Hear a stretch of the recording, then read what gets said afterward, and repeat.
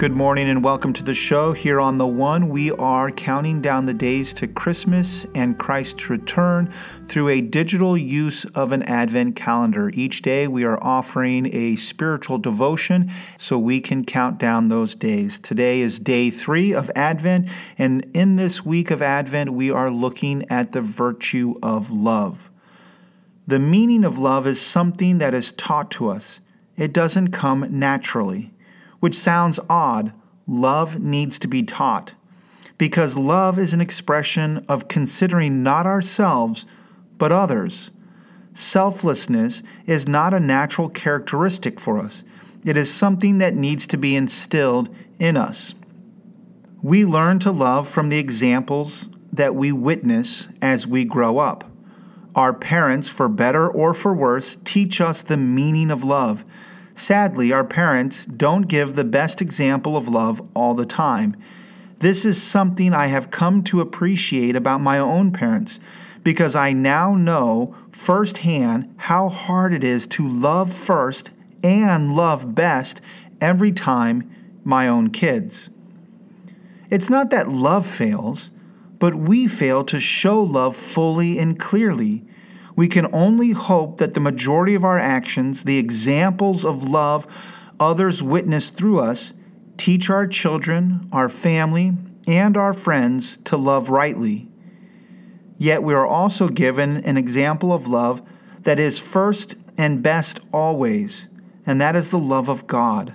For God so loved the world, this creation, that He gave His only Son, and that through Him everlasting life is offered freely.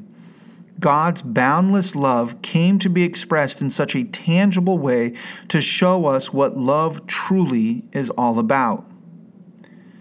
Now, the birth of Jesus Christ took place in this way. When His mother Mary had been betrothed to Joseph, before they came together, she was found to be with child from the Holy Spirit.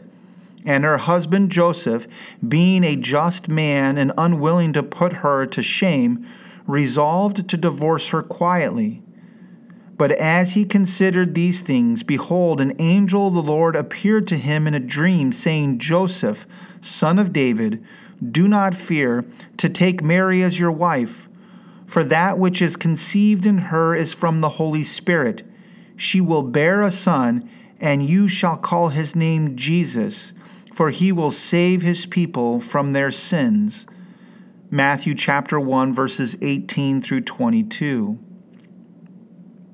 God's love is a saving love, a love that restores what is broken, strengthens what is weak, redeems what is stolen, renews what is forgotten, sees what is ignored, welcomes what is rejected, gives life to that which is dying.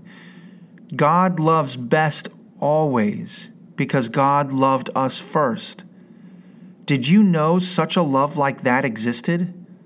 Sadly, such love goes unnoticed because it isn't flashy, it isn't flamboyant, it isn't in your face. And God's love is expressed through us who believe. When we get it right, it's because we allow God's Spirit to love freely and boundlessly in us. The more we are in touch with God's love for us, the better we become at expressing love rightly in the world for others to see.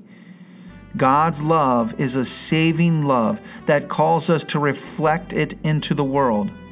The best way to pass the time as we wait for Christ and count down the days to Christmas is to strive to love boundlessly.